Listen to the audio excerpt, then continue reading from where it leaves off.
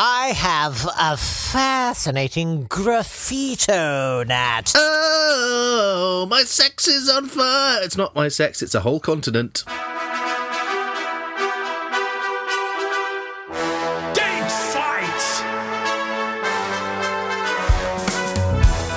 Hello and welcome to Date Fight. It's the podcast where we take great moments that occurred on this day in history and we pitch them against each other. Yes, we do. He's Jake Yapp. I'm Natt Tapley, and together we are leaning on the dispatch boxes of history to ask the Prime Minister's questions of entertainment. Only to be referred to the answer we gave some podcasts ago.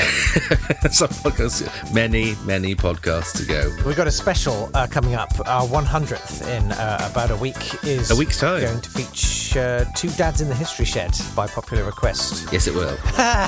They will be presenting the 100th episode. Yes, but we're going to keep this one brief for operational reasons, so let's get on with it. Yes. Round 1!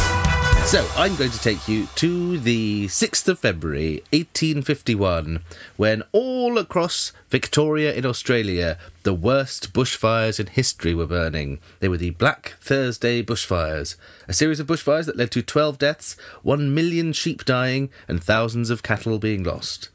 An observer at the time said the temperature became torrid. And on the morning of the 6th of February 1851, the air which blew down from the north resembled the breath of a furnace. It wrapped the whole country in a sheet of flame.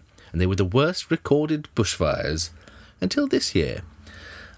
1 million sheep died in 1851. Would you care to guess, Jake, how many animals have died in this year's bushfires? Is it something like 1 billion? It's more than 1 billion. It's 1.25 billion. Okay. 1.25. So it's only 1,000 times worse than that other one. So just the 0.25 is still... Oh, yeah, I was going to let you off the 0.25, but then I remembered it was 250 million animals, so they were probably worth remembering. Probably. Anyway, but that's all completely normal, and we don't have to take any preventative measures. That's what the Australian government says, and I, for one, couldn't have more confidence in them. I think it's going to be great. I, too, saw this story, and I too, was going to cover this story.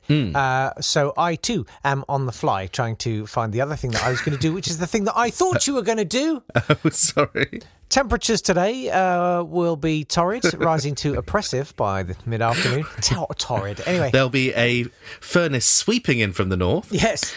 So make sure you've got your rain hats Devastating literally everything in its wake. I'm going to take you to the 6th of February 1918. And the Representation of the People Act in Britain, which is it's so up your Strasser, I cannot believe you didn't go for it.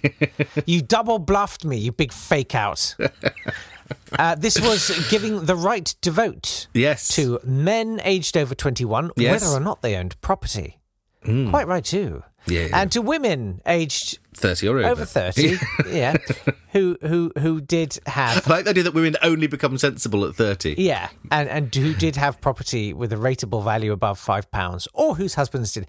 Of course, how many women... Because your brain does get better then. As soon as you get rateable property worth above £5, you make much more sensible decisions with your life. Well, it makes you a better person, Nat, okay? Also, yes.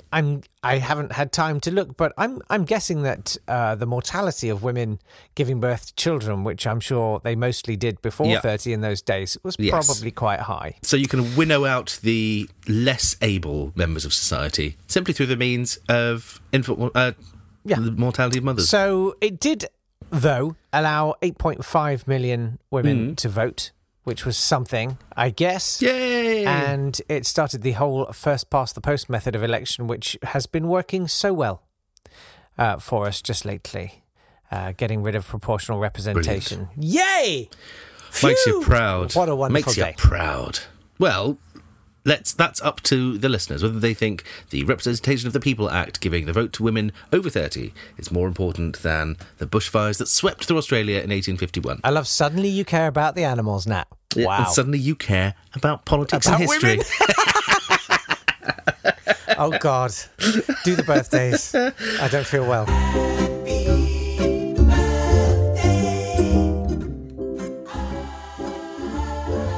Happy birthday to Axl Rose, the lead singer of Guns N' Roses, whose name is an anagram of Oxal Arse. Happy... You are stretching that, if you'll forgive the... All right, carry on. Happy birthday to Dennis Norton, whom I assume Jake can do an impression of. No, I'm not one of those people. Okay. Well, happy birthday also to Rip Torn, who I can do an impression of, but I'm not one of those people either, so you'll have to ask me in the pub. Happy Death Day to Mrs. Beaton, who invented the cookbook, which gave us such classics as Alicia Silverstone's The Kind Diet, In the Kitchen with Miss Piggy, Cooking with Coolio, the Ghetto Gourmet, Sheryl Baker's low-calorie cookbook, the Star Trek cookbook, Food from the 23rd Century and Beyond. Are these real? These are real. Oh. These are not made up. Wow. And #Mealtime by 2 Chainz. Fantastic. Can I just quote my favourite cookbook, which I actually own? Yes. Which is someone has tried to reconstruct all the great recipes of Elvis Oh, yes. and the food he liked. And the title of the book is Are You Hungry Tonight? Well, on that note, some celebrities have tried to do punning titles on some of their famous work. So, Jake, can you guess what Sheryl Crow's cookbook is called? I can't remember what her big song was called. It was called If It Makes You Happy. Oh, right. If you're making flapjack? Nope, it's If It Makes You Healthy. Oh, wow. That's the Sheryl Crow cookbook. Then why are And you what so do you think sad? Boy Isn't George that is- how it goes after that? Yeah. That makes sense. And what do you think? What do you think Boy George's cookbook is called? Oh, I don't think much thought was put into this. caramelized chameleons. Almost. It's Okay. Karma Close. Cookbook. Also, happy Death Day to Gustav Klimt, whose ability to draw sexy Viennese people thrust him into the upper stratosphere of mid-1990s poster appearances on student walls, along with Monk, the poster from Pulp Fiction, The Levellers, Betty Blue, and Sexy Man Holding a Baby.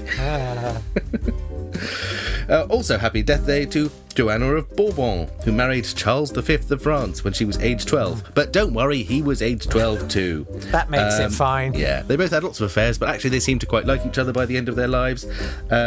She's not the same as Joanna of Bourbon, who sits in the park, drinking Jack Daniels and shouting at children on the zip wire. That's the Death Days. True story.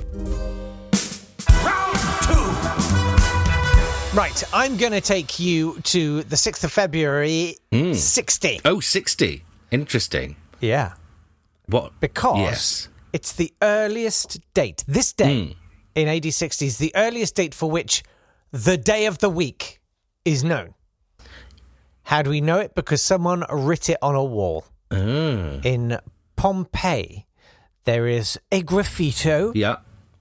A graffito, Nat. One graffitum. Would you like a biscotto? Graffito, Or two, please. Two biscotti. And it identifies this day as a dies solis, Oh. a Sunday. Sunday. which means, of course, Wednesday. So, but surely by that we do know what days of the week all the rest of the dates are, because you can just count back from the last one you know. Just get on with it after that. So the day before it was Yes. Saturday stroke Tuesday, although I don't know why we're doing so Sunday's Wednesday. Yeah. What are the other days of the week? They're just all wrong, are they? Mercury Day. Yeah. Mercredi, yes, okay. Mercredi makes sense. Yeah.